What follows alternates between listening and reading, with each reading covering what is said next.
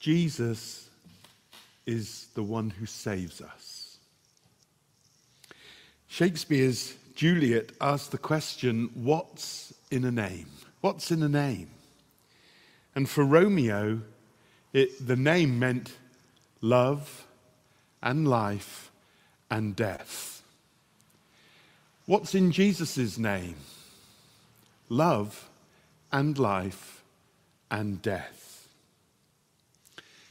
The angel Gabriel appeared to Joseph in a dream and said this, Matthew 1, verse 20. Joseph, son of David, do not fear to take Mary as your wife, for that which is conceived in her is from the Holy Spirit. Verse 21, and she will bear a son, and you will give him the name Jesus, for he will save his people from their sins. You will give him the name Jesus, for he will save his people from their sins. Jesus is the English form of a Hebrew name, Joshua, Yehoshua. And he was a biblical hero who led the people of Israel towards the end of the Exodus, and he led them into the promised land. He led them to victory. Joshua, or Jesus, means the Lord, Yehovah, saves. It means the Lord saves. Naming your child Jesus was a sort of enacted prayer, a living prophecy. It was an incarnate, walking prayer calling upon the Lord to save. One can imagine when Jesus was growing up, outside playing rugby, his mum calls him, "The Lord saves, where are you? The Lord saves, where are you?" And Jesus would have responded, "I'm here, I'm coming." When Jesus introduced himself with his name, "Hello, I am the Lord who saves." Jesus is the one who saves. Our English word save comes from the Latin salvus or salvus. It means safe. In the Old Testament, the Hebrew word yashar means rescue or deliver. The New Testament Greek equivalent sozo means to make whole or complete or to heal. Jesus is the one who saves. And he saves us by not saving himself. Who needs saving? And why do they need saving? And saving from what? Well, the Bible teaches us that we all need saving. We need saving from sin, the power of sin, the presence of sin in our life, and the ultimate penalty and consequence of sin. We need saving from sin, and we need saving for God and for life and for wholeness. There's a moving song by Brian May of Queen. It's about a relationship that has gone wrong, but it has a much more profound resonance, and I think connects to all of us, and it echoes our broken relationship with God. The lyrics go like this: "It started off so well." It did in Eden. "They said we made a perfect pair. I clothed myself in your glory and your love." What a picture of Adam and Eve in Eden. Made for intimacy, clothed in glory, made for love by God. "How I loved you, how I cried." Then something breaks in, and Brian May sings, "Save me, save me, save me. I can't face this life alone. Save me, save me, save me. I'm naked and I'm far from home. I hang my head and I advertise a soul for sale or rent. I have no heart. I'm cold inside. I have no real intent. Save me, save me, save me. I can't face this." Profound. Not simply a pop song, but the offering of a profound reflection upon the existential condition of himself, but of the whole world ever since our first forefathers went astray and disobeyed God and opened Pandora's box and all hell broke out. Many of us, most of us, all of us could echo some of those lyrics. A profound existential resonance and connection with us. A loss and longing and grief and diminishing and nakedness and shame and loneliness and longing. And all of these come to a head and are met in Christ on Good Friday. Let me make 3 brief points as we begin our reflection and meditation today. Firstly, Jesus saved us because we couldn't save ourselves. The angel says, "You will call him Jesus because he will save you from your sins." Jesus saved us. Jesus needed to save us. He was the only one who could save us because we couldn't save ourselves. In the first century Israel, God's first covenant people were under military occupation yet again, this time by the Romans.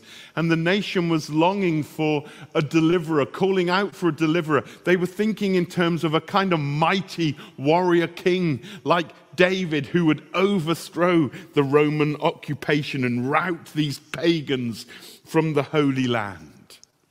But God saw there was a deeper problem and a more universal one, and that was sin.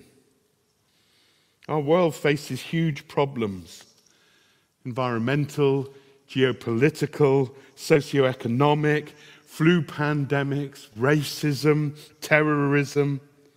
And these are all shockwaves going out throughout the world. An earthquake that's been rippling ever since our first forefathers went their own way and went astray and turned away from God. That's what the Bible calls sin. It's not a trending term on Twitter or TikTok or Snapchat or whatever, but it is a biblical one. And it's a word that describes a reality. It's a word that describes a condition. Sin is anything we say or think or do that goes against God's good will for our lives.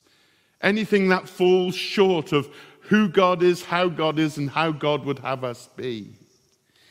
Sin is universal. The Bible says all have sinned. Everyone. There isn't anyone who hasn't sinned and fallen short, fallen away, fallen back from God's glory. And sin is our ruin. As we fall away from God, who is all glorious, we fall, as it were, falling back into the shadows, into the night. It is our unraveling, our undoing. It separates us from a pure and holy God. And he is not just glory, not just holy, he is life. And as we're separated from the one who is life, we fall into death. Many have a vague sense or awareness of their sin, their guilt, their brokenness.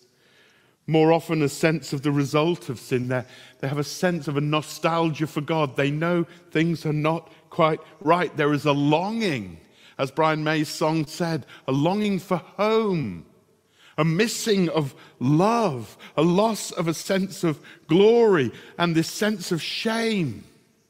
All the religions are predicated on this. They understand this, that there is a holy God, but that we're not holy, we're sinful, and we have separated from him. And every religion says that we need to be restored and reconciled with God. But how?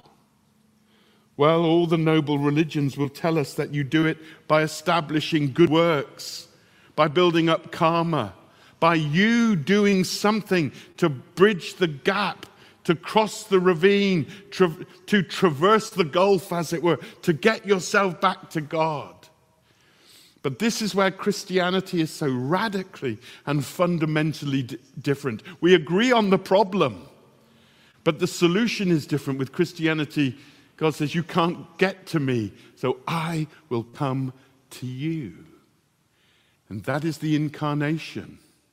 But then having come to us, what is he going to do with us? He needs to fit us and make us right for God. And that is why Easter. I'm friends with a chap who for decades was a professional criminal and gangster. And he said this to me once. He said, I've done some very bad things. I've also done some good things. They kind of balance themselves out. No, they don't. They don't balance themselves out. You cannot get yourself ready for God. Only God can fit you for God. Our best attempts are a bit like Baron von Munchausen, who rode his horse into a bog, and then he tried to pull himself out of the bog and his horse by pulling up his hair. It was futile. We can't pull ourselves out. We can't get ourselves right. Only God can do that, and he does that willingly, freely, lovingly at Calvary. You will call him Jesus, for he will save his people from their sins. And then secondly, Jesus saved us by not saving himself. At the cross where Jesus hung between life and death and earth and hell, the authorities watched and mocked and ridiculed and scorned. And the Apostle Luke, chapter 23:35, tells us that they said to Jesus, he saved others, let him save himself. If he's the Messiah, come on down. He saved others. He rescued, healed, and delivered others. Let him save himself. But here's the irony of Calvary. He was saving others precisely by not saving himself. God said to our first forefathers, Adam and Eve, if you sin, you will die. And we deserve to die because we sin. But Jesus saved us by taking our place. He who didn't deserve to die because he never sinned. And he died for us. Jesus, the chosen one, the man for others, our substitute and our sacrifice, dies in our stead at Calvary. He saves us by not saving himself. And this is a mystery and a marvel. I've been a minister now for 30 years. I still am only beginning to see, as it were, through a mirror dimly, what this is. There's no plumbing this mystery and marvel. But there it is before us, that God so loved the world that he gave his only Son, that whoever believed in him wouldn't perish but would have everlasting life. Jesus saves us by not saving himself. Jesus pays the price. We should have, but we couldn't, and he dies our death. And he is the perfect sinless sacrifice for the sins of the world. And his death is sufficient. It is a sufficient sacrifice for the sins of the world. How do we know that? Because 3 days after he dies, God says yes to his death for us and raises him again. Sin is covered, death is defeated, the demonic is broken, the accusation is silenced, and God's justice is met. There's an ancient story of an old man praying by an eastern river. And one day he sees a scorpion floating by helplessly on the water. So he leans onto a branch, holds a branch, and he leans out to take hold of and to rescue this drowning scorpion. But as he does, the scorpion stings him. And his hand immediately swells up, his face is twisted in pain. But again he reaches out to get the scorpion, and again the scorpion stings him. And there's a bystander who says, "What do you think you're doing? Are you mad? Why are you trying to save that ugly, evil creature?" And the old man looks up and he answers, "My friend, just as it is in the scorpion's nature to sting, so it is in my nature to save." It was our fallen nature to sin. It was God's loving nature to save. And then lastly, Jesus saves us because he loved us more than he loved himself. He loved us more than his own life. St. Paul wrote, "Because of his great love for us, God, who is rich in mercy, made us alive with Christ, even when we were dead in our transgressions. It is by grace you have been saved.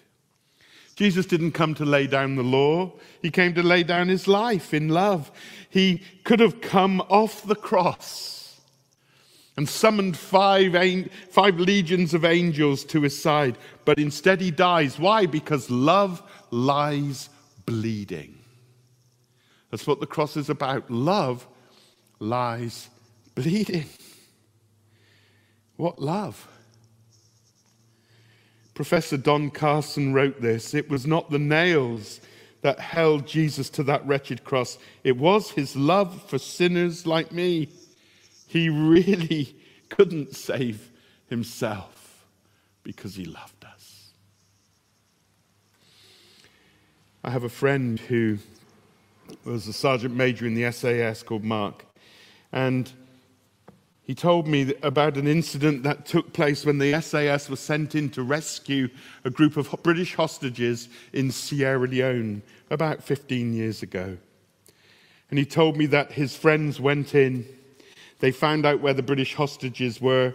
They went in, they located them, they blew the door off, they got into the cells, they again blew the door, opened the cells, and the prisoners just cowered. They'd been tormented and tortured, and it was dark, and there was all this noise, and the soldiers said, "We are the SAS, and we've come to rescue you, but you must come with us now." They came to their senses. They got up from their cell. They followed the SAS troopers out. Outside there was a Chinook helicopter waiting for them. They clambered onto the Chinook. A firefight was going on, and one of the men who had blown open the jail doors was shot. High velocity round. He was dead before he hit the ground. They put him onto the helicopter. On the twin-rotor helicopter, it lifted up the rear end first. Up it went. And my friend told me that this warrior, his blood ran down the helicopter and surrounded the feet of those who'd been rescued. And this is what my friend said to me. They knew the cost of their freedom. They knew the cost of their freedom. Love lies bleeding. What is Good Friday about? What is Calvary about? What is Jesus all about? He is about the one who comes to save us by not saving himself. Why? Because he loved us more than himself, and he knew that we could not save ourselves. What are we to do? Like those who were held in in Sierra Leone jail, they've got to look to the one who rescues them, and they've got to follow him.